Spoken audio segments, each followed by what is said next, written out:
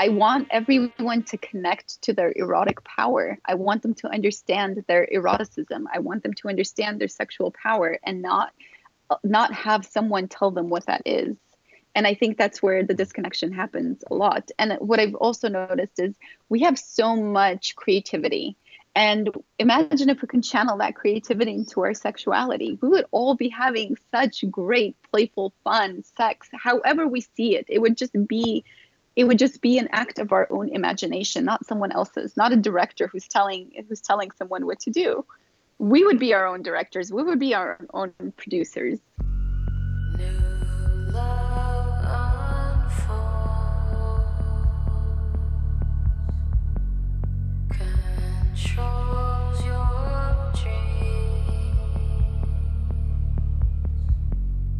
persuades your thoughts, governs your needs, governs your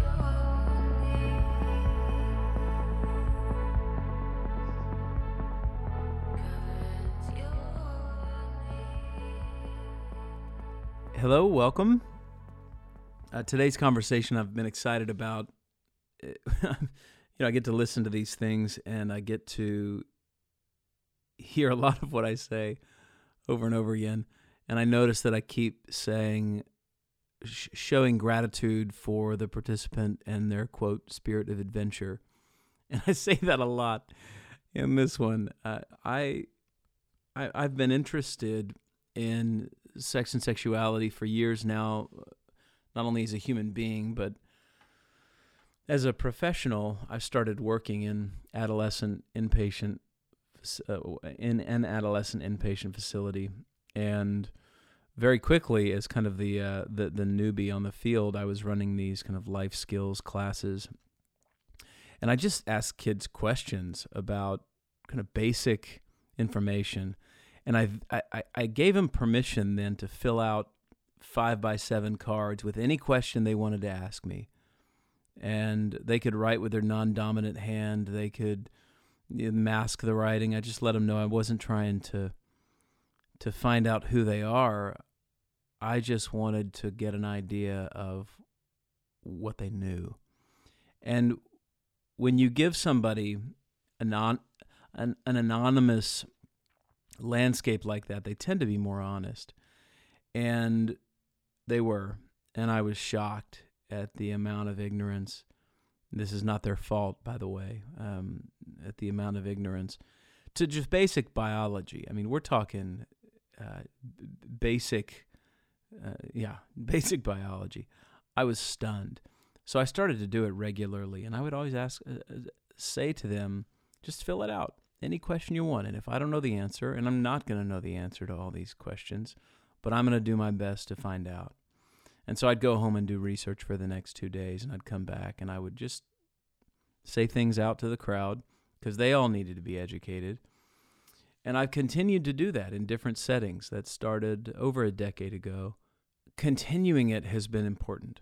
So now I speak to kids, I speak to parents, I speak to people in my office, my therapeutic office, and where they're able to do something very similar, which is have a private conversation that's confidential about the reality of what's going on in their lives.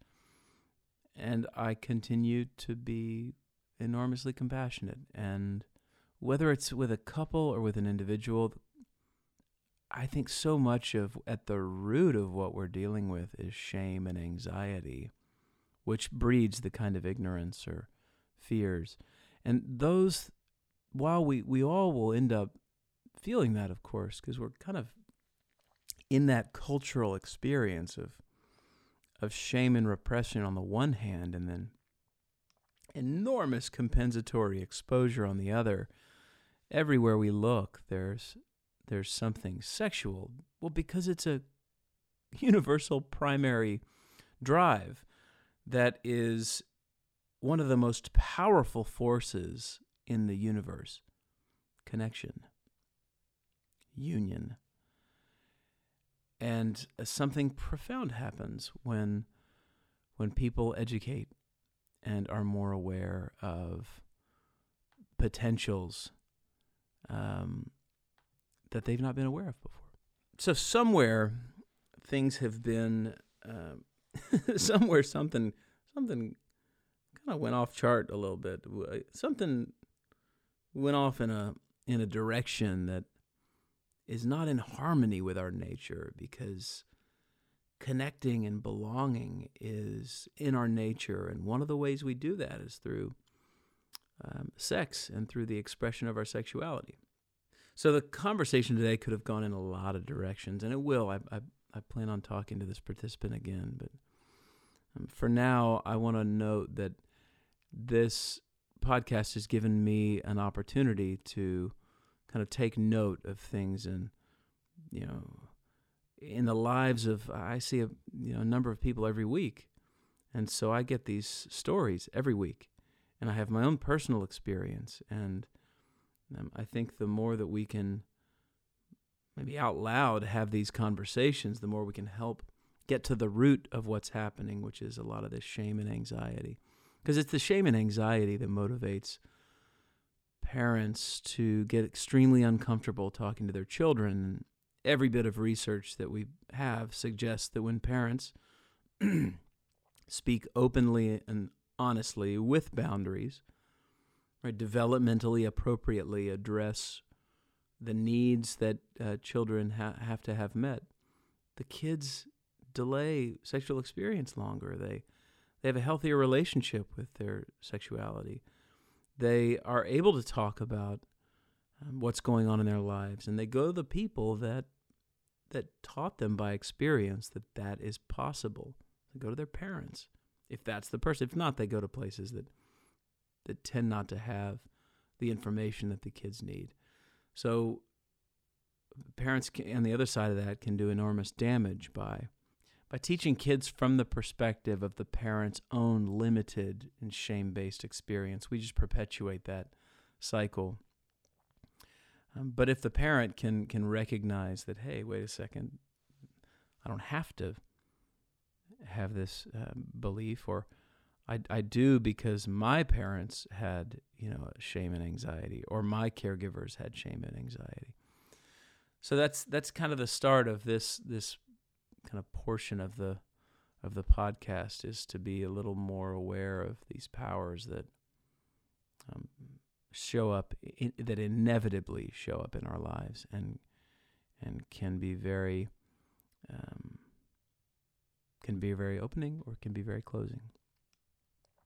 So a couple of things to note.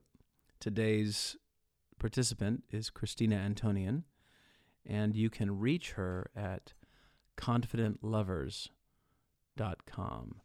Yeah, that's confidentlovers.com. And she'll respond to your email and your question. She's got a comprehensive website with tons of information, and she did to me. I emailed her and said, hey, I'm wanting to do this podcast, and I need somebody who has some experience in a different landscape than I do.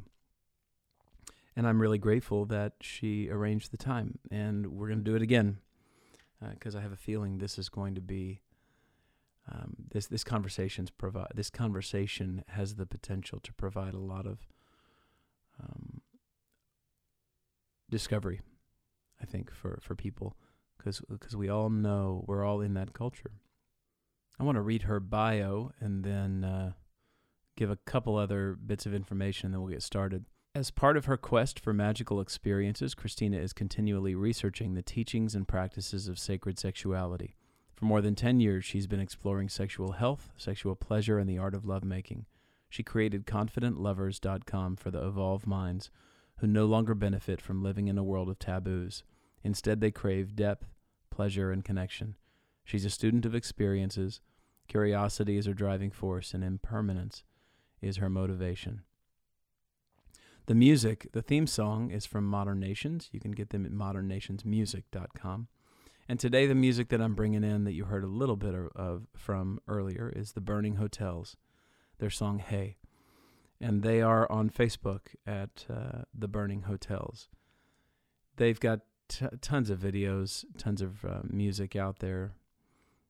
I knew these guys when they were young. We were touring around in music, and they were 15 years old. And one of the first visions I recall is being at the Driscoll Hotel in Austin for South by Southwest, and Chance and Matt were hanging around, and they continued to do so, and then they turned into this powerhouse band that's produced some of the best music. So it's I like being able to listen to their catalog and choose a song, and it's full of good memories. Something important to add is that this conversation coming up is a pretty wide net, and we're talking from a heterosexual perspective, but my interest is looking at the ways of expressing all kinds of different sexualities. And so in a couple of weeks, I'm going to start expanding that net a little bit, and part of the conversation in 2 weeks is about how a gay man, comes to learn how to express his sexuality. And it's one part of our conversation in 2 weeks, but it's an important part, and it helps add to the conversation that you're about to hear today. The other necessary thing to note is that this conversation today is on Skype. So there are a couple little hitches throughout, but that's just that's just how it goes. Our participant, Christina, when we spoke, she was in Bali, and so the reception wasn't fantastic. But I'll try to get folks in person when I can, but we'll make do with what we can when we're so far away. Look at the website, thesacredspeaks.com. What I've started to do is I not only have all the resources of the participants, but I also have the music online. You can see the videos. You can see these various bands that I'm bringing on. The Sacred Speaks is on Facebook, Instagram, Twitter. And just go on there and like it and share it. Okay. I think I'll leave it there.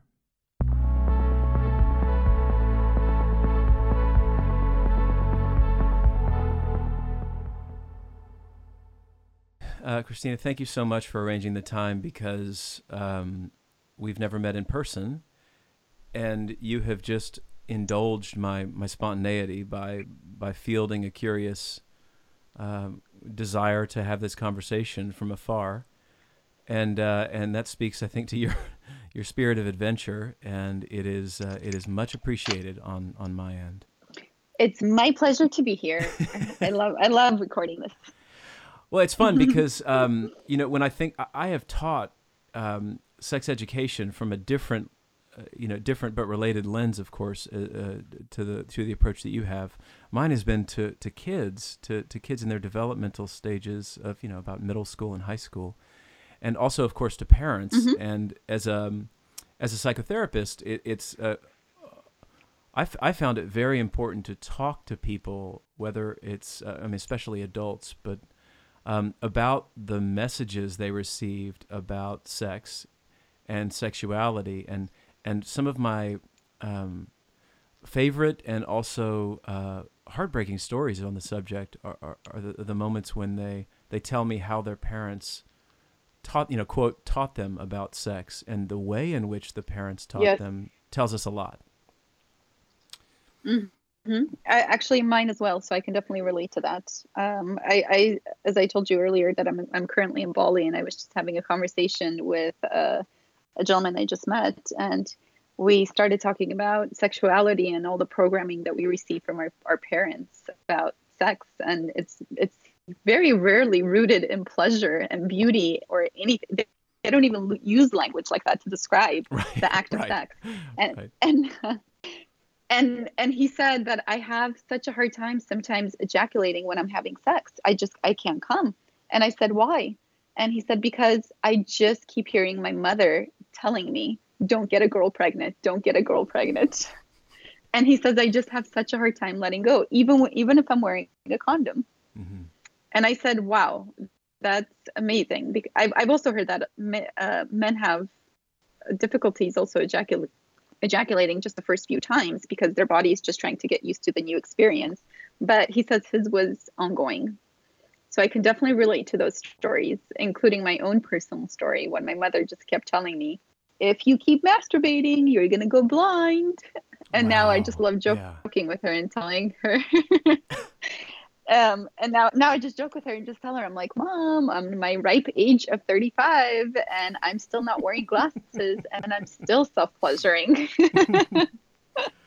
Well, the thing I love about the opportunity to talk to you is that, doing your kind of therapeutic approach to sex and sexuality, the way in which you have become a keeper of stories, and something about doing what you do, I'm sure, allows for people to feel very safe in talking about and sharing their story with you. That, if the stories tend to be based around fear and shame, these are stories that people don't get to tell very much. And Yes, to tell they them to a don't. person who is able to hear them and is able to make space for them, I'm sure it's just incredibly enlightening for you to know how much of the reality, how much of reality about sexuality versus kind of what we're programmed, to use your word, those programmings around fear and shame. Unfortunately, there's just a lot of that. And yeah, he actually also pointed out, and I see he's like, I can't believe I met you already talking about sex, but it's not like an explicit conversation, right? He's opening up and he's just telling me things that he doesn't usually tell people. And for me, it's just so normal that I don't see anything abnormal about it. I just listen. There's no judgment on my part. There's other than just, I'm simply just curious about hearing people's stories, because we all have stories to tell when it comes to sexuality and how we were programmed and how we were brought up and how we see sex, because it shows up in so many different parts of our lives. Well, you couldn't have set up our first stage of our conversation better. so as I get into this, I'm an investigator of stories as a psychotherapist, and I think that anybody that I go to speak with, I'm really curious about how you got to where you are. And so, if we could begin that, and would you enlighten us with your story and how you came to run this wonderful website, confidentlovers.com? Yes, I can definitely do that. In 2013, I was traveling through Thailand, and I was meeting with a friend who he and I just went for drinks around 10 p.m. And during our conversation, he told us that he just had his second child. As I was saying congratulations, I was also wondering, why is he having a drink with me at 10 p.m. and why is he not at home enjoying his newborn and his family? And after a few more drinks, he went on to tell me that he's no longer attracted to his wife and goes to prostitutes on a weekly basis. So without judging him, I just asked him, why not just have a sit down with your wife and figure out what's going on between you guys? And why not just ask the question to yourself, why am I no longer attracted to my wife? What changed? And he couldn't really answer any of the questions. I don't think he gave it much thought himself. He was just happy doing what he was doing. And I realized towards the end of our conversation that this is probably one person who really shouldn't have gotten married, because I just don't think that he was ready for a family life, nor can he commit to a family life. And he admitted that. He said, I just wish I had never done this. And I said, okay. And as we were wrapping up, and just to kind of make things fun, I asked him a question, and I asked him what the difference was between sex and making love. And he gave me the funniest answer. And he said, I wish you had asked me what the difference was between sales and marketing, because that I can answer. And I just had such a good laugh. But also afterwards, I really just started asking a lot of questions after that conversation. From that conversation, a light bulb just went on in my head. And I started asking questions like, how do we learn about sex? Who teaches us about sex? Who teaches us about values? Our parents really ingrain in us to be good humans, don't lie, don't cheat, don't steal. But no one really ever teaches us how to behave well in bed. And the questions that I really started asking were also from my frustration, because for some reason I was only focused on men at that time. So I wanted to see what was the disconnect that I was experiencing in my early teenage to early 20s, where I couldn't have an orgasm while I was having sex with men. I had no problem having an orgasm while I was masturbating. So my first thought was there is something wrong with me, but there really wasn't, because I was able to give myself pleasure. I just wasn't able to have an orgasm and have the same amount of pleasure while I was having sex. So as I started doing some online and offline research, I realized that there's really only two major resources for men to learn about sex, and that's porn and the pickup artist community. And porn doesn't really teach us anything about sex. Porn is all about camera angles. Porn is all about performance. It's not about connection. It's not about touch. Very rarely in porn did I ever see two people kissing. And that's what I also grew up on too. So it created a lot of bad habits for me. And I said, there has to be a better way to learn about sex. And I decided that I'm incredibly comfortable about talking about sex. So I'm just going to create a website to really give men a female point of view of sexuality and about our bodies. Because I also realized that there's so many women, myself included, at an earlier age, in my early 20s, I had no idea about my body. I had no idea how to ask for pleasure. I was pretty much clueless until an older man came into my life and taught me pretty much everything, a lot of things, not everything I know, but many things. And I just realized that there's really no good guidance and resources out there, and men can't teach men about the female sexual anatomy. So it has to come from a woman. And that's when I did to start Confident Lover. First, it was Confident Lover, and it was just aimed towards men. Then it became Confident Lovers, because I decided, why am I speaking to 50% of the population when I have conversations with women and we talk in detail, and I realized that how much women don't know about their own bodies. Mm-hmm. So we're always in a conversation where I'm explaining certain things that I felt that happened during sex or before sex or during our periods. And we have very open and honest and very detailed conversations about it. But I said, wow, there's so much that women don't even know about their own bodies, nor do they know how to ask for pleasure.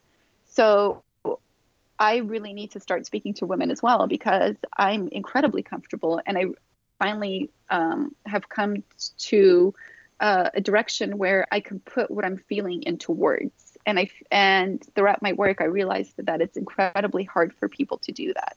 We know we kind of know that something is not working right in our body, but it's very difficult for us to articulate it.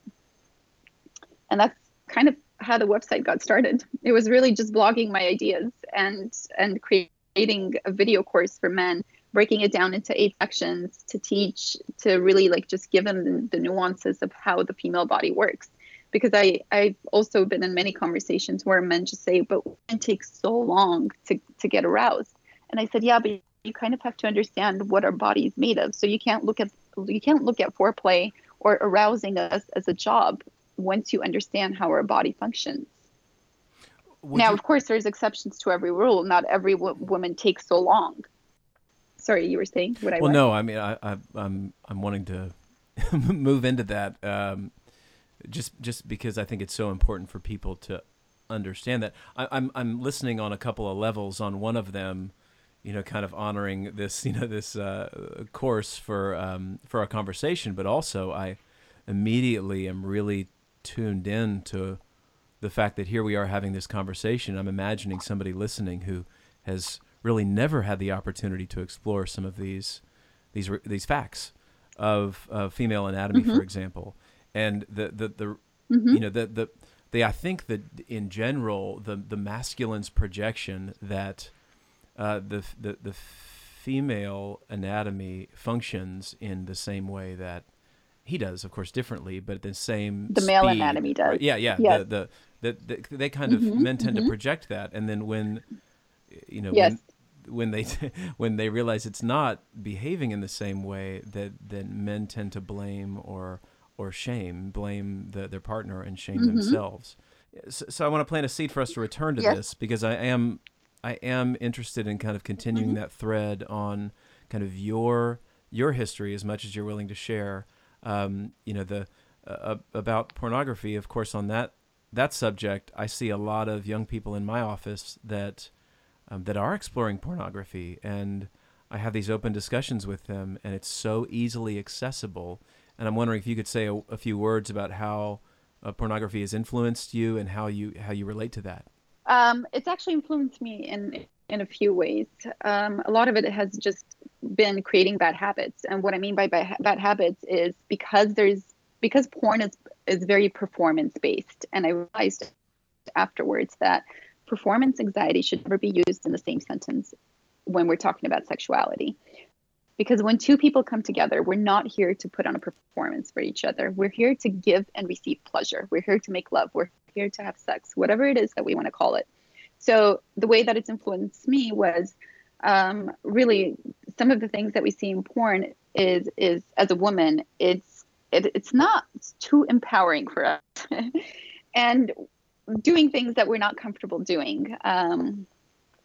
Faking orgasms, moaning when I don't feel like moaning. There was just so many things that I realized afterwards. But the worst part was when I realized that my orgasm became dependent on porn. And what I mean by that is when I was watching porn, obviously there's this stimulation that happens in the brain that causes us to masturbate and have orgasm. But what happened was because the moving pictures are so graphic, they for many of us, and I've had this conversation so many times with men and women, is that those powerful images stay in our brain. So when I was having sex with my lover, in order for me to get orgasm, I was replaying a scene from porn.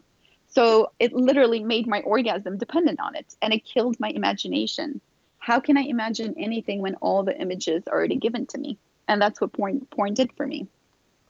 So I decided, and it took me 10 years to figure this out when I consciously had to think about it. I was so unconscious about the behavior patterns that I created around porn.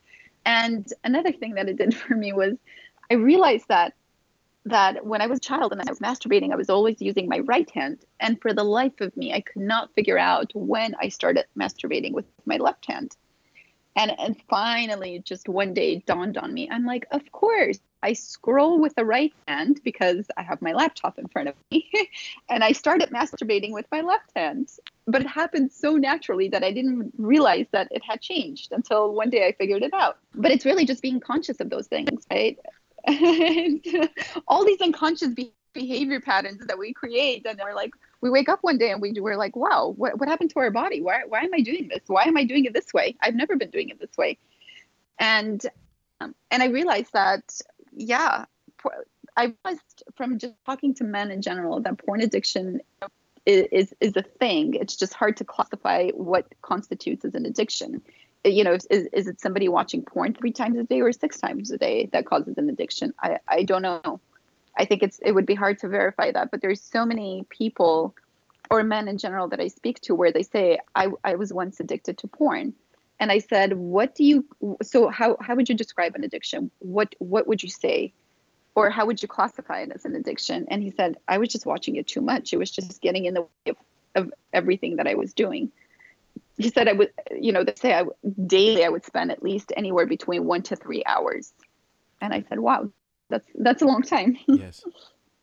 So it's not. Let's get some layers here going, because I think that what I hear you saying there is that part of the issue with pornography is the false imagery.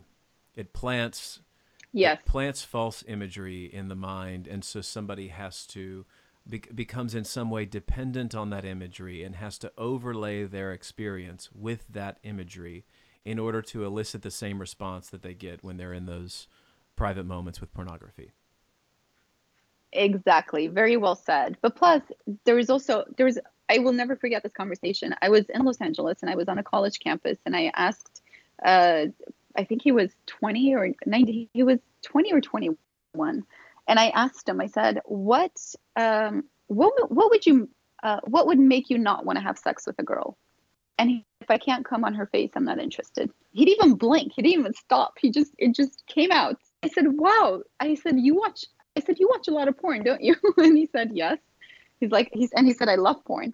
And I said, okay, but that's kind of a false imagery that it's up, right? Because it's so many expectations that are not true. Right. And there's nothing wrong for a person to say, no, I'm not into that. Or no, I don't like those type of facials. Yes, as I said before, you are the holder of many stories that a lot of people probably don't get exposed to. So yeah, and there, I guess, then what happens is the expectation of what the imagery What the imagery presents becomes an expectation, and then one is let down when their partner won't participate in that experience. Yes, exactly. Because they really want to have that experience, and just because their partner is not into it, then it becomes a problem. And other times, I've also noticed in my female workshops, because I also give workshops. Sometimes it's just for women, sometimes it's just for men, sometimes it's for couples. But what I realized in my female workshops is how many women now don't like the act of giving oral pleasure, blowjobs. And when I asked why, they said, well, because of what we see in porn, it's so disempowering for a woman. I feel like I'm powerless when I do that. And it's really just a way that I guess porn has portrayed that. So maybe in some ways it's doing a good service for men, and in other ways it's just doing a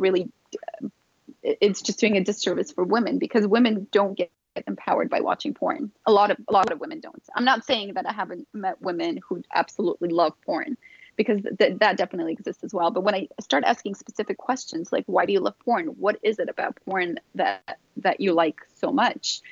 Other than just the imagery, other than the turn on, what else is there? Do you feel empowered by it? Does it give you that like sense of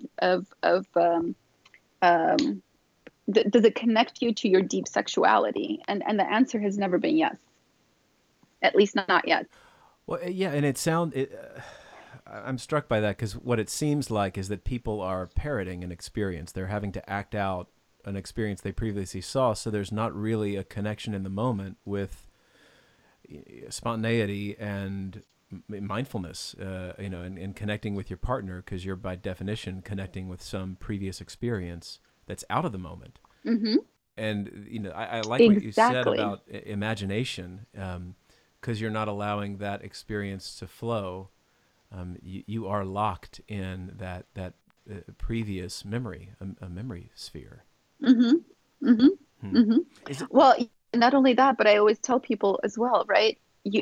It's really, I truly believe that porn does kill our imagination and our creativity and our spontaneity, because there's some things when we watch that are not true to our sexual being. There's some things that we may not be comfortable doing, or yes, we want to explore it, but we may not want to explore it that way. We may not want to explore the hard and fast way. We may want to do the same thing, but in a very much slow way. And yet we can't even think of that as a possibility because of what we've seen in porn. And there's the reverse side of that too, because a lot of people also watch porn to get ideas on how to do how to have sex in new ways or new positions or get creative. So some people use it to enhance their creativity, where others, and I think a lot of people do get stuck in just the imagery that porn provides and not going much further than that. Well, and based upon what we were saying earlier about the kind of messaging around sex and sexuality, there's almost this prohibition on having the kind of open conversations that can connect one with the reality that we're sexual beings, and it's ubiquitous. And because we're not taught that, it becomes a form of repression. So we have to find it in the dark alleyways of that private experience of pornography, and it's almost it's an illusory educational experience. We're having to rely on that, exactly, because that's and I was just going to say that. Yes, so porn has become our default sexual education, and yet the porn industry themselves will always say we are not here to teach people about that. Yes. We are adult entertainment. We are not sexual education. So we have to really see that as entertainment and not as education. If it gives you ideas and you want to go and play and do things with your partner, fantastic. I'm so happy for that. But I just see so many people getting stuck and becoming dependent. When I realized that my orgasm was dependent on porn, that's when I said, I'm done. And that was 5 years ago, and I haven't looked back. So I have not watched a single episode of porn. What a shift that must have been, considering that was such a conduit for that your sexuality for a while. But it was such a great shift because I also wanted to challenge myself. So I went back to just watch to see if I would start masturbating to it again. But it's amazing when you stay away for something for so long. But for so long, it was really a 30-day challenge that I gave myself. And after about 35 days, I said, okay, let me just have one look and test my willpower here. And I just noticed so many things, and I'm like, this is so fake. What used to once turn me on became a complete turnoff because it was so fake. It was just, you could just see little things that I never noticed before. Well, would you go into that? Because I'm now curious if somebody's listening and they're thinking about like, oh my gosh, I've got this habit. How do I stop doing that? Do you have any recommendations for somebody who is struggling with that? Yes, it's really just making a conscious effort and a conscious choice to say that I want to stop doing this, or at least I don't want to watch it as much. So what I had to do for myself is I learned through my meditation experience in India that if we want to make anything a permanent habit, we have to do it for 21 days straight. I like to do it for 30 days just to make sure I have an entire calendar month covered.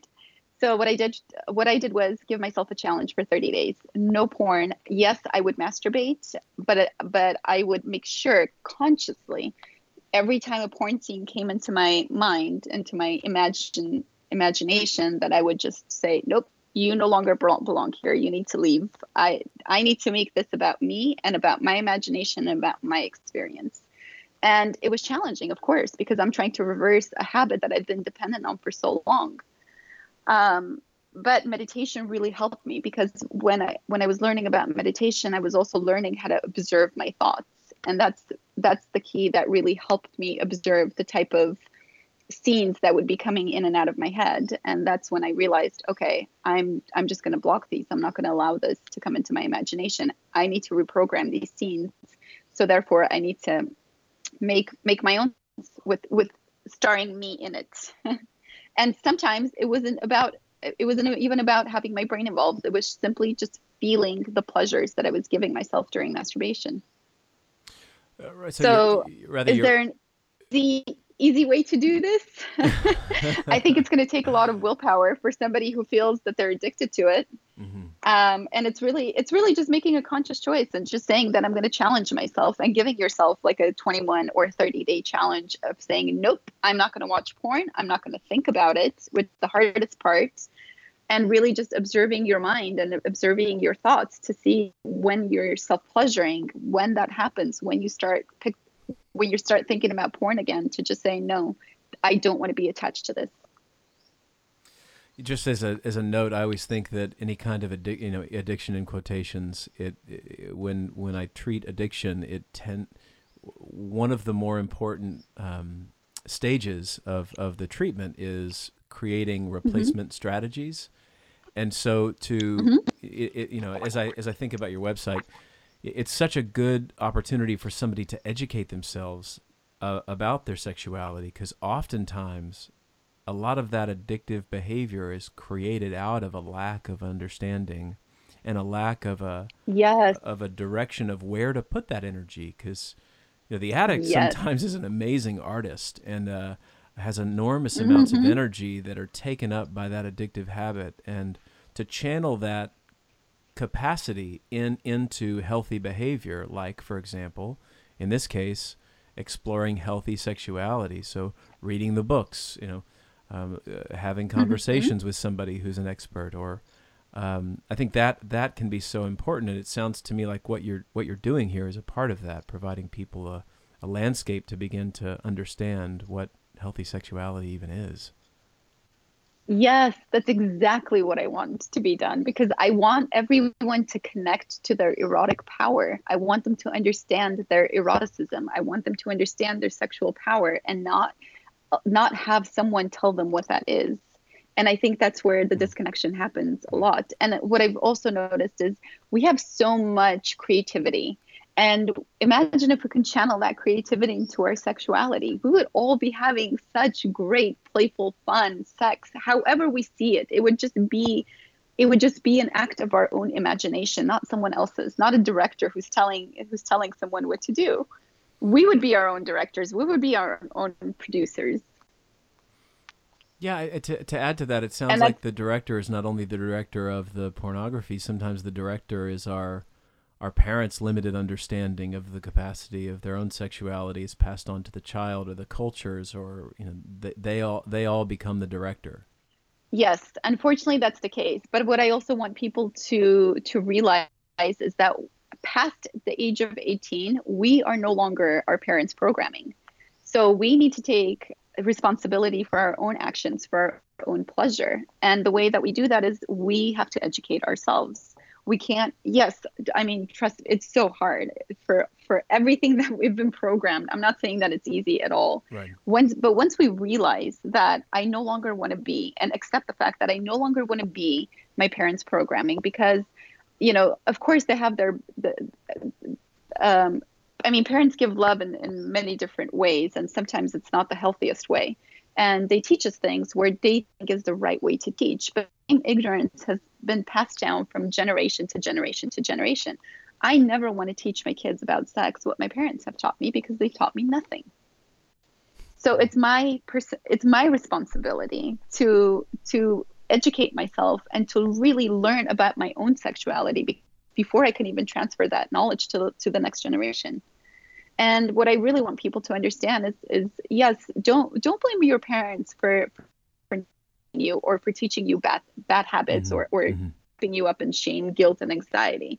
That's, they were pretty much doing the best, because they didn't know any better. The internet wasn't there back then, so there was so much knowledge and misinformation, or misguided knowledge, during their time, that they simply just, I mean, I don't know anyone. I've never met any parents that are my parents' age who actually sat down and read sexual books, or at least took the time to learn about sexuality. It's almost like, no, we're just happy the way things are. It's never talked about, and we're never going to discuss. I Classic example of how uncomfortable parents are is my dad called me 2 days ago, and it says, your voice is a little off. He says, you sound a little sad. I said, no, I'm not sad. I'm just on my period. I'm just going through the process of being on my period. And he said, did you really have to tell me that? And I said, like, you asked, It's a fact, I'm Dad. just telling you what's going on with me. It's a fact. Yeah. But he's still so uncomfortable with it. And so Yeah. is my mom. Although my mom, it's just so much fun to have conversations with her, because she's so uncomfortable. But I make it so fun that it doesn't become embarrassing. And what I would also like to say, I recently gave a lecture to 17, 18-year-olds, is have a playful conversation with your parents and see where that goes. You may be surprised at the way that parents react, because they're so embarrassed to have that conversation that they just don't want to. But what if as a child you bring it up? Then they pretty much have, I guess, no choice in some ways to have that conversation. Either immediately going to shut it down, or it's going to become a pretty fun conversation. You just never know where it's going to go. So I just say try it. But and really just finding the right resources and educational tools if you're a parent, to be able to have that conversation with your children. right. And I recently also spoke with one of my friends who is parenting 4 children from ages 7 to 13. And she says, we talk about sex with our children all the time. Mm-hmm. And she says, what really parents need to understand, it's not a one-time conversation. Right. This is an ongoing conversation, because as adults, we're having an ongoing conversation about our sexual experiences, whereas kids are still incredibly curious at that age. They want to know how things work. So it's not just a one-time conversation. This is a full-on ongoing conversation where we discuss everything from porn to sex toys to why mom and dad need to have their sex time. And you guys need to be okay with that and understand why that's important for us. Because and it was so beautiful, because they actually told their children that if mom and dad are running on a deficit, nobody in the household is going to be happy. And I thought that was so beautiful. Imagine if every parent sits down with their children and says that. How amazing would that be? They would have a completely different understanding of sexuality. Well, So another question I also get asked a lot is, what's the best time to have these conversations with your children? I say there's really no best time. It just kind of depends on when you feel your child is ready to receive that information. When I see statistics saying that the average age of a child who views porn is 8, then I say you need to start at 7 or 6 or pretty early. Because as you said earlier in our conversation, they're just one click away. And with my work, it's funny because I do I do keyword searches all the time, and sometimes my keywords have nothing to do with sex, and somehow I end up on Google Images, and there's like super explicit porn images of sex. Yeah. And it's so easy, and all I have to do is click on it, and it'll just send me to the site. I know, and kids are just having these kind of unbridled access to a world of imagery that can be overwhelming. Yes, but not only that. I mean, if you think about it as go ahead. No, the only thing I wanted to add to that was a thought that I have in raising children. A mentor of mine used to say, these experiences about sexuality really begin with, our relationship to our body. And so when you change a child's diaper, and if they, if their poop is horrendous, and here they are looking up at you and saying, "Oh, this moment, where I'm, kind of connected with my parent," and you're making this horrible, like, "Ew," kind of, response to this, and they're seeing their body that way, and if that happens enough times, it creates something. So certainly, starting in infancy, helping the child learn their body in a way that is supportive, and so not cleaning the poop with horrendous, "Oh my God, what just happened?" kind of look, but "Oh hey, whoa, look at what you did," where it's not so disgusted, and it plants the seeds, of course, of I think a healthier relationship with one's body.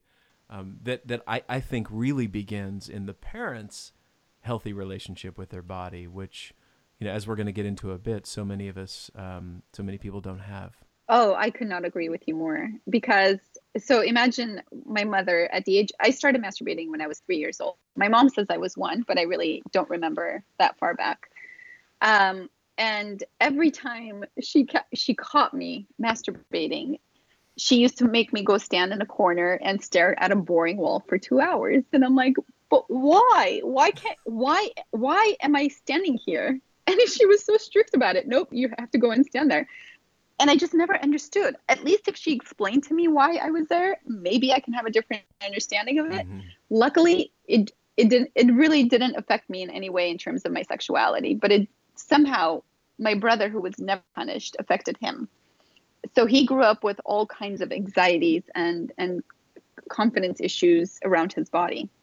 Though my parents never punished him for anything. So I think all the punishment that I got kind of rubbed off on him, which in some ways it was so sad to see. And you know what? Parents really sell us the shame, the guilt, and anxiety, and the uncomfortableness that we should have with our own body. And it's so sad, because this is a vehicle that we have for the rest of our lives. If there's one thing that's guaranteed in life, it's the fact that we have to live with our body for the rest of our life. And how is it that so many people teach us to shame it, not to love it, not to honor it, not to cherish it, and we end up treating it like a wastebasket?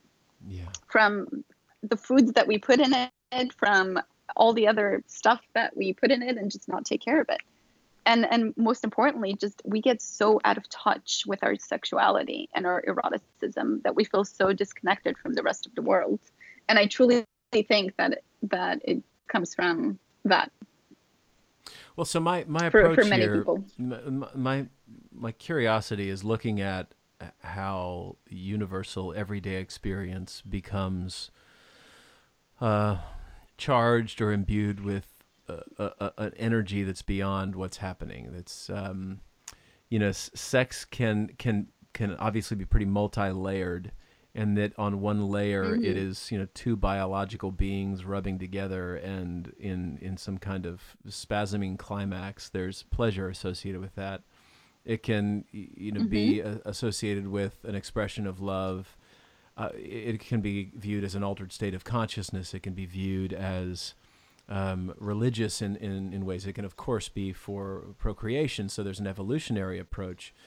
Well, the thing I'm curious about in your work, if we could go into some of these definition of terms, I'm interested in what is meant Sure. by sacred sexuality and what your understanding of that is. Okay. Well, it's undeniable that there's a great secret power in the sexual forces that reside within all of us, like you said, right? It could be a very transcending healing experience because sex is sacred because of its role in accessing peak experiences of transcendence, oneness, healing, and love. When we access these type of expanded states of consciousness through sex, we honor the body instead of trying to deny its natural sexual impulses. So when sex becomes sacred, it enables us to overcome feelings of separation and create like a sense of union. We are all hardwired for pleasure, intimacy, and connection. We have a deep longing to be seen, valued, and accepted. And sacred sex is really just sharing all the characteristics of our being, emotional, energetic, the mental, spiritual, physical. It's really what gives us the deep and full experience of sex. On a vibration energy level, I see that this type of experience has us feeling unconditional love for all things. I mean, being in a truly blissful state. And the practice of sacred sexuality really requires a few things. One is self awareness, emotional maturity, being able to set healthy boundaries, feeling safe, trust, surrender, responsibility, communication, spontaneity, and beautiful feeling of unity. So that's sort of my understanding of the sacred sexual experience. Is that's really what makes sex sacred for me. Is really being aware of all of those things because I have experienced transcendent states during sex, and it was so beautiful. And it lasts. That state lasts for at least a good 4 or 5 days when I'm in that state.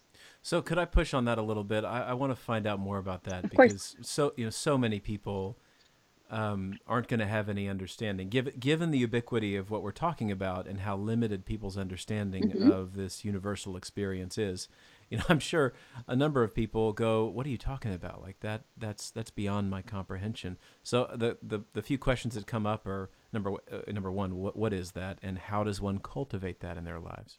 Okay. It's really more of a transcendence peak experience, which in some ways is very difficult to describe. I think a lot of people have felt that type of connection or that type of transcendence during sex, but they haven't been able to articulate it and put it into words. Oftentimes it's very difficult to do. There's a wonderful book actually called Transcendent Sex, which the author interviews quite a few people who have been able to have that type of a sexual experience.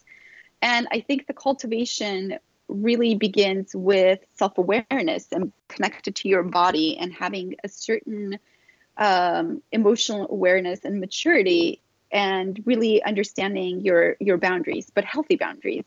So in order to cultivate the practice for me, I have to feel safe. I have to trust the partner that I'm with so I can completely surrender to the experience. I know a lot of people say that sex is mostly in the mind. I say yes, in the beginning it is, but the magic for me happens when that mind completely shuts off and I'm just in that moment. I'm just being. I'm not thinking about anything and I'm only just feeling.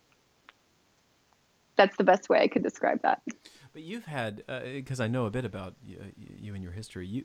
You've, it's if there's a meditation retreat that somebody can go on for 10 days and do a Vipassana retreat, there's a retreat for Yes. sexuality, correct? Yes, there is. So I did go to a Taoist and Tantra retreat in 2014. And there's quite a few things that they teach you at retreats like that, which is one, the sexuality and Taoism system, the theory and practice. So you get to really put whatever they teach, you get to practice right then and there. Some of the things that they teach is the tantric touch. Another thing that they teach is, one of my favorites is actually devoting one night where the man is giving the woman what's called a sacred spot massage. In other words, a G-spot massage, and only using his hands. And they encourage you not to have sex. So the man learns how to give pleasure without wanting anything in return. And the woman learns how to receive pleasure without wanting to give. And that was such an incredible experience, because when we're having sex, we're like, well, he did this for me, now I have to do that. And Yes. she did this, now I have to do that. Mm-hmm. Instead of just receiving the pleasure. And that was, for me, that was really in many ways life-changing, because now I'm not obligated to, I'm not saying that I don't give pleasure when I'm having sex with a partner, no, but I feel so much better about receiving pleasure without thinking what I have to do next. And the roles were also reversed. So there was also where a woman was giving pleasure to the man, and the man was just in the state of just receiving. Another thing was teaching what's called Karsai Naitsang, which is a massage that they do in Thailand, and it's really genital reflexology. I'm sure you've heard of foot reflexology, where Yes. all of our organs are at the bottom of our feet, and when we go to get reflexology massage, they push on all the organs that are connected to the feet. Well, there's many organs that are connected on our genitals, like our heart point and our spleen and our liver and our kidneys. These are all connected on our genitals. So you get to see the demonstration that they do of this massage. And if you want to book the massage, you can do that as well and have that experience. There's also a yin yoga class, which is just really getting into the body. There's also a day or a few hours that's dedicated where they separate the groups. So the women go and we talk about the women's issues, the self-love, and we have a solo class, just women learning how to do what's called the JDEC exercises. There's also a male's class where the men go and discuss any sexual issues or anything that's related to sex with just men. Then there's like what's called changing ordinary sex and into bringing it into exquisite tantric experience. So it's teaching also men the difference between orgasm and ejaculation. This is a really good technique, which I think, or at least education, which I think most men are unaware of. A lot of men, when they say I orgasmed, they're referring to ejaculation. What most men don't know is that there's really a difference between orgasm and ejaculation. So a man is able to have an orgasm without ever ejaculating, and he's actually able to even have multiple orgasms. And at this retreat, I was able to witness it. A man sitting next to me, his entire body just started vibrating, and I thought he was having a seizure. But he said no. He said he said my chi just got activated, and it was breathing techniques that they teach the man, which is also called what's called the microcosmic orbit. So it enlivens and rejuvenates the body's vital functions, and it's a breathing technique that we learn how to do. So there's a lot of hands-on. I really highly recommend that if anyone is interested in learning more about this, that would be the perfect place to do it, because our group was 165 people from 26 different countries. So to be in an environment like that, where nobody's judgmental, nobody's going to judge you for your sexual expressions, it's a very safe space. We're all there to learn about sex. And that's really what I loved most about it. And additionally, I really just love the fact that there's hands-on experience, and you really get to choose. It's completely your choice. If you want to have that experience, if you want to practice it with somebody who's there, assuming that you haven't gone with a partner. I went by myself, and I was able to practice it with 3 other people. And everything is completely up to you, and nobody forces you to do anything that you're not comfortable doing. But the education, I think, is really, really good. I guess that's the So I important highly piece recommend here. everyone to explore that. Well, yeah, well, Yeah. you've kind of I love hearing about that, so people can understand kind of the possibilities that are beyond, reading The Joy of Sex from 1970 whatever, and knowing that there are current more advanced practices for the curious and mindful observer and participant. Mm-hmm. Yes. And I think I would say the most important part of connecting to our body would be our breath. Mm-hmm. I've learned how to breathe properly. And when I learned that, wow, that was incredibly life-changing. And really just doing things that where you feel very connected to your body. So for me, that would be dancing really connects me to my body. Breathing really connects me to my body. Yoga really connects me to my body. But that's, those exercises are very different for everyone else. For some people, it's going to the gym. For some people, it's a completely different practice. Meditation maybe. I'm not sure. Do you have a meditation practice? It all depends. Yes, I do. I do half an hour meditation every morning where I just sit quietly and after meditation, I do 15 minutes of breath work every morning. What kind of breath to work? really Is just this... oxygenate and connect. Well, one of them is called the breath of fire, Yes. where are you familiar with that? I am, yeah, but where you explain breathe it, very yeah. quickly for 2 minutes. Mhm. Yeah. So it's all belly breathing, and it's doing quick breaths in and out for 2 minutes straight. Then there's another breath. I can't remember what the breathing technique is called, but I learned this in India, where you inhale for 7 breaths, you hold for 7 breaths, and you exhale from the opposite nostril for 7 breaths. Mhm. So I do that a lot, and that really oxygenates. I can just feel my entire face and my brain, everything just oxygenating when I'm able to breathe like that. When you're doing these two practices, are you doing you're alternating nostrils? Nostrils, yeah. Okay. Mhm. So Yes. in from left nostril. The breath of fire, I'm not alternating. It's incredibly powerful when you learn how to breathe from the belly. Uh-huh. It's so incredibly powerful. That's really, I think, also what connects us to our sexual organs as well, and there's advanced practices of this as well. So while you're breathing, you can actually contract your pelvic floor muscles, which I sometimes do as well. So you can literally open and close, or for minutes opening and closing our vaginal entrance, and for men it's just contracting the pelvic floor muscles, and you can feel all of that, and somehow it's just all connected. And when you tap in and when you really take your awareness to that part of your body and you feel things, it's like, wow. why have I been sleeping for so long, and why have I not discovered this earlier? Wow. It sounds to me like one of the things you said when we first started talking today is values, and it almost sounds like you're saying the importance of these sexual practices and our sexuality, the fundamental aspects to having healthy sexuality are practices such as presence, mindfulness, safety. I forget this list that you went through, but I haven't heard so many. And of most those. importantly, it's really connecting to your body. Right. I think the most important one from all of that, from that whole list, all of what you said is very important, yes, but the most important one is really just connecting to your body and giving yourself the time and the awareness to be able to do that. So I think everyone should have an individual practice, whatever it is that connects you to your body. Like I said, for me, the number one thing is really dance and breathing properly. Those would be my top 2 things that immediately connect me to my body. What kind of dance do you do?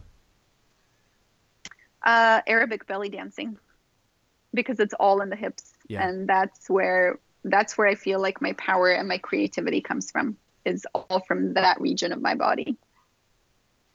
What a practice. But it also connects me to everything else, because yes, I'm moving my hips, but I have to move my hands and my shoulder and my shoulders and everything else. Sorry? No, I was thinking about Ken Robbins has a TED Talk. You cut off there for a second. Say that again. Ken Robbins has a TED Talk called "Why Schools Kill Creativity," and in one of the at one point he says, we learn mathematics, and some people go on to use mathematics, but everybody's got a body, and we don't really learn how to be in our body. Why don't we teach dance in school as a foundational necessary yes, tool in our please. education? Yes, absolutely. It's funny because every time I watch older movies, like 1920s, 1930s movies, it's amazing to me how people back then used to move so easily. Mm-hmm. And the way that men used to dance back then, I don't, it's very rare to meet a man that can dance that way. Mm-hmm. And they were just so comfortable and so at ease in their body. But now when I look at a person's body, it's so rigid, it's stuck. Yeah. It doesn't know how to move. And a woman's body as well. We feel so stuck in our bodies that when people actually, whenever there's like free flow music, it's just people don't really know how to move because they feel so rigid in their bodies. And that's why I think dance is so important. There's actually every little town here in Bali, it's huge. There's something called ecstatic dance where you just go. There, a lot of the music that they play it has no words. It's just beautiful sounds, and you just move. You close your eyes and you move. Yeah, there is no format. We've got something over here called there's a place called Nia Moves in I've been there a couple of times where it's one of those things where everybody's doing free form expression. There's no obligation. You're just in a room with people that are moving however they want to move, and you're doing the same thing, and you end up getting into a rhythm with each other, just that kind of collective experience, but really you're all embodying. So I want to. I couldn't agree more. I want to. I'm sensitive to your time, and I still have a couple of questions that I want to get to because I think that your professional experience is important for this conversation. I wonder if you could just spend a little bit of time talking about, the first question: why people seek you out, what you've noticed about what questions they're asking you, and what they're bringing to the table. Okay, sure. People actually seek me out for various reasons. So many people, men and women, feel frustrated with their sex lives and they know they need to change something, but oftentimes they don't know what that something is. So it could be because they feel stuck, they feel bored, unfulfilled, and really just missing pleasure, and they don't really know how to get that pleasure back. So I just help them really find out what's going on in their lives and where they feel stuck. And we pretty much just talk about everything that's going on in their lives. It's not really just the sexual life. I want to know more about what their relationship is to themselves, to their spouse, or to if they have one. Another reason is a lot of people, have so much shame, guilt, anxiety around their sexuality that oftentimes they just want someone they can speak to who can understand where they're coming from. And given my travel experience to well over 60 countries and being born in Armenia, a place where there's plenty of shame, guilt, and anxiety around sexuality, I really understand people on a cultural level and where that's coming from. So we get a chance to really go deep and have really detailed conversations of how we can reprogram their behavior and really understand their bodies. Another reason is when, let's say, someone is experiencing like physical malfunctions. So for men generally contact me where they have premature ejaculation problems, erectile dysfunction problems. For women, it's usually experiencing vaginal dryness, unable to have an orgasm, or experiencing pain during sex. So there's really many reasons why people seek me out. And oftentimes it really just has to do with knowing that they have to make a change or feeling stuck, but they're not really sure what the next step is. Well, I know this is probably a wide, we can go into a wide discussion here, but what do you notice about things that people end up needing to change in order to gain or get the thing they seek? A lot of times it's really their belief system. A lot of it stems from their belief system. And what I mean by that is, yes, we can all choose to be a programming of our parents, as we said earlier. Sometimes it's in a very religious context where I shouldn't do this and I shouldn't do that. So they feel incredibly stuck in their bodies and very just rigid in their views in general. And really that comes from beliefs. So I would say number one, it's really just our belief system around sexuality that really needs to be changed. Mm-hmm. And sexual education is a huge part of that, and connecting to their bodies and everything else is a huge part of that. And I really understand like the cultural influences and the environmental influences that really shape our sexuality. So I bring in really like fresh ideas because I was able to overcome, I guess, so many things within myself and have helped so many others do the same. I also approach it from a very playful perspective because for me, it's really the game of life. I'm just learning how to play the game of life. So I make it into a game, and it's playful and it's spontaneous. It's where I include a lot of like dancing and connecting to your body, because all of those things increase the dopamine levels in our brains, and the happy chemicals, right? So once you're happy about yourself, then you can really go out and do anything you want to do. And you're not going to be wrapped in the shame and the guilt and the anxiety and all the programming that you've received from a young age. Well, it sounds to me it's really just... Sorry to interrupt. Keep going. It's okay. No, I'm done. Go ahead. It sounds there that one of the things that you're doing is bringing to the surface part of that belief system, whether it's conscious or not, and then beginning to challenge it in a non-judgmental way, and challenge them to replace some of those early belief structures with a more open and expansive and life-serving, life-giving theory of their sexuality and their body. I imagine that you've helped a number of people that get to the place where they want to be. Yes, I have. I have been able to do that. And sometimes when I can't help them, I also work with other practitioners who I think would be better suited for whatever the person's problem is. So then I just refer them to other people if I'm unable to help them. What I also realized is like the unconscious behavior patterns that we create for ourselves. So what I mean by that is, as a child, when we start masturbating, we do it very fast. So we don't get caught by our parents. And we never think about that as we go into adulthood. And I think that's why a lot of times when men are into the speed of sex, it's really because when we were children, we had to do it very quickly. So we weren't so we wouldn't get caught by our parents. And another thing is once you start watching porn, that also kind of what's the word? In some ways, you're basically repeating the same pattern because that's how it's done in porn. So you're constantly using that same pattern that you've created from childhood all the way to adulthood, and you're just unable to settle down and really just be in your body and slow it down and feel your body, because sex becomes about speed and not about pleasure. Right, so again, yeah, of course, there we are again in that, because there's such repression and shame around this universal process, we create unhealthy habits that are not in harmony with our nature.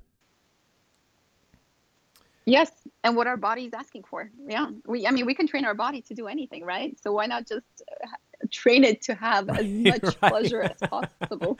Yeah, go a different direction than the shame and the dark alley.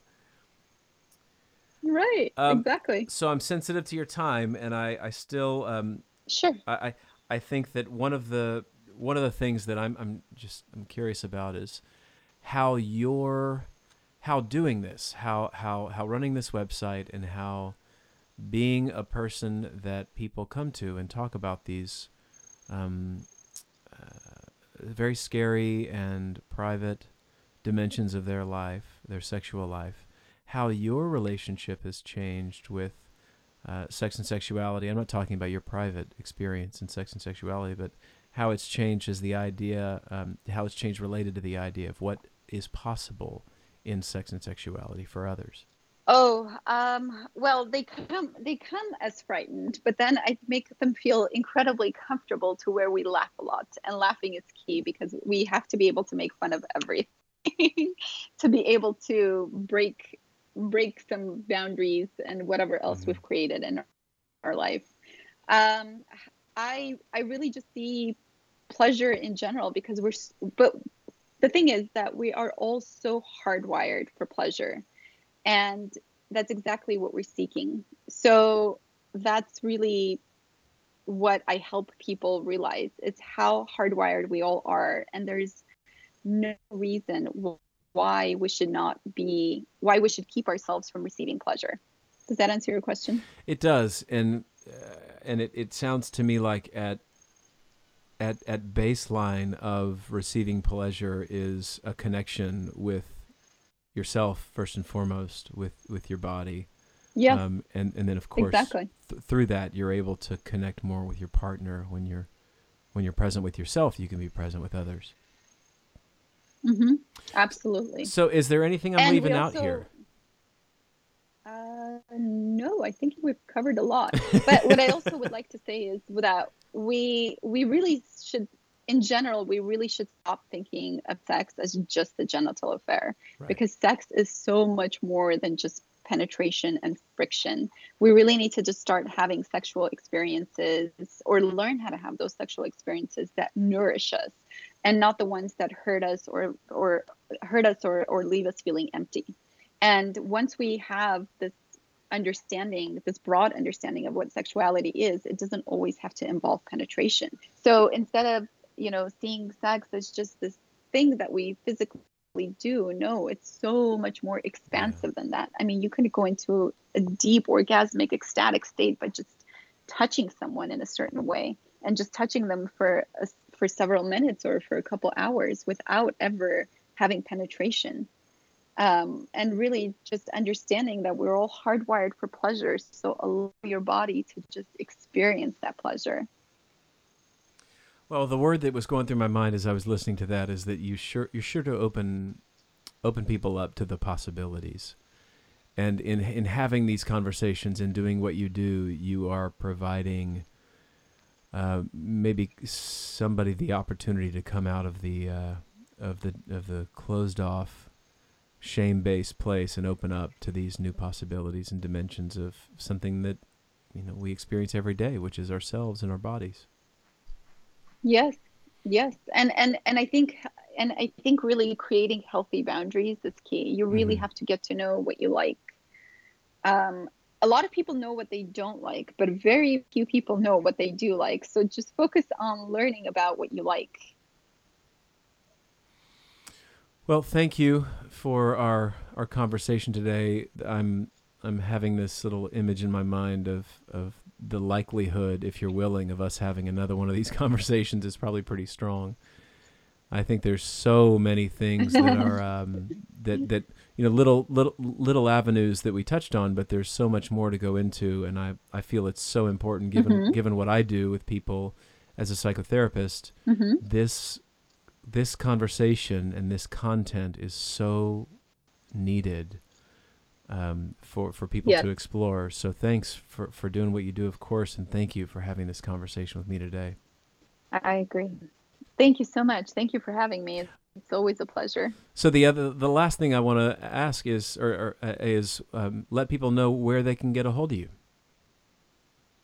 So there's my website, confidentlovers.com, or they can email me, Christina@confidentlovers.com. I'm also on Instagram and Facebook, and it's all Confident Lovers. So as you type that in, you'll pretty much have access to me everywhere. Okay, good. And I'll of course post that to this website, The Sacred Speaks, and you'll have, if you go either that, you can get to her website through that. So thank you again, and I look forward to the next time. Yes, me too. Thank you, John. Okay.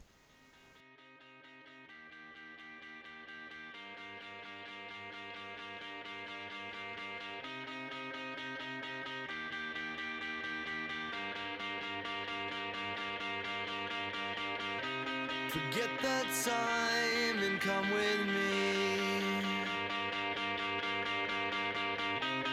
Without help, they'll never see. Every time the dance is slow, I cannot wait to get you home.